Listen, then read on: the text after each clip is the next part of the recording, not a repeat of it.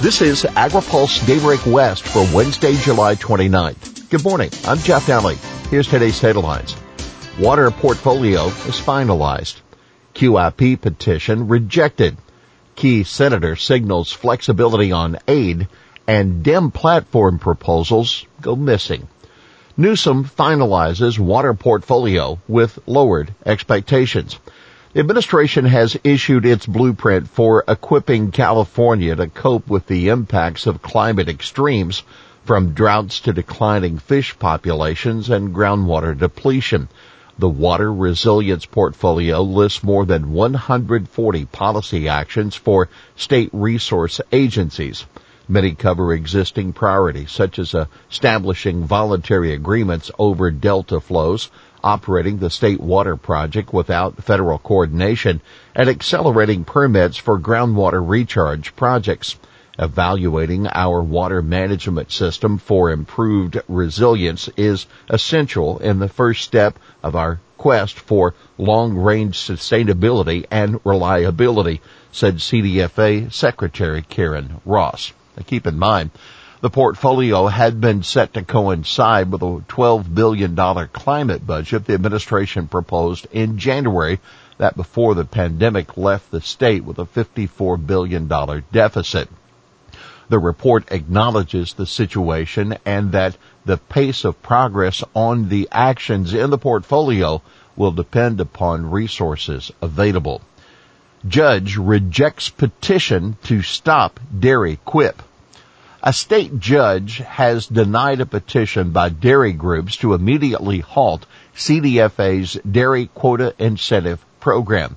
Judge Timothy Aspinwall presided over 2 days of hearings on the petition last month and delivered his decision yesterday, denying a request for a referendum vote on suspending the milk pooling plan.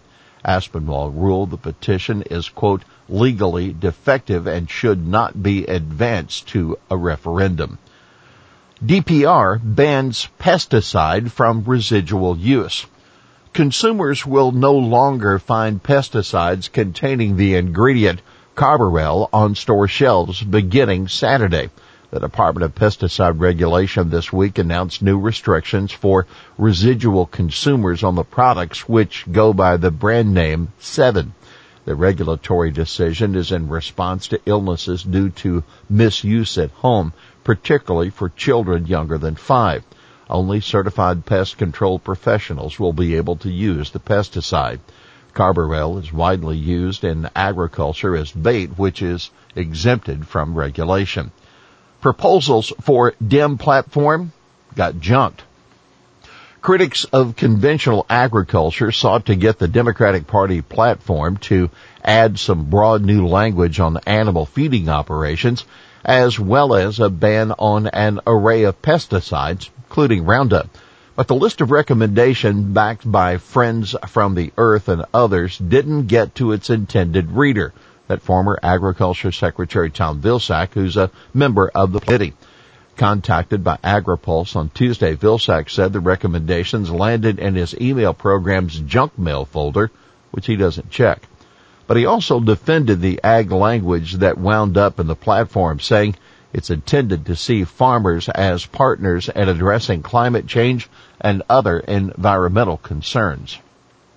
Lawsuit seeks to block GMO disclosure rules. A new lawsuit filed by the Center for Food Safety and other advocacy groups is aimed at derailing the new bioengineered food disclosure rules before companies are required to be in compliance. The lawsuit specifically targets the use of QR codes to convey information about genetically engineered ingredients. Allowing companies to rely on QR codes discriminates against at least 20% of the population, mainly the poor, elderly, rural, and minorities, with lower percentages of smartphone ownership or who live in areas where grocery stores don't have sufficient bandwidth, the plaintiffs say. Now, keep in mind, the Senate Ag Committee leaders who wrote the 2016 law on which the regulations are based clearly intended to allow the use of QR codes. The lawsuit also says food companies should be allowed to use genetically engineered or genetically modified. Banning those terms and replacing them, quote, with a term nobody has ever heard of is misleading and will create massive confusion in the marketplace, said Mark Squire, co-founder of plaintiff Good Earth Natural Foods. SNAP in play as talks heat up. Agreement on a new coronavirus relief package could be several weeks away, but a key GOP senator is signaling some give on one major sticking point in the negotiations. Arkansas Senator John Boozman, who's set to become the top Republican on the Senate Ag Committee next year, indicated the GOP would be willing to consider a temporary increase in the Supplemental Nutrition Assistance Program benefits. There's something we definitely have to look at, Boozman told AgriPulse.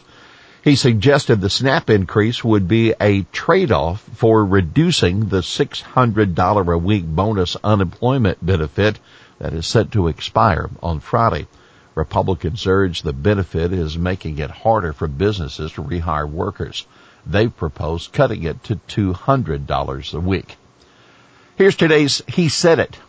After this crisis, we simply cannot go back to business as usual. Instead, we must create a better future where we phase out big factory farms and instead put our faith and support behind independent family farmers and robust local food systems.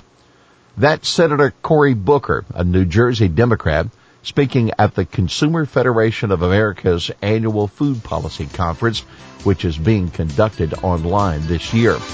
Booker introduced legislation Tuesday that would force meat and poultry processors to slow line speeds during the pandemic.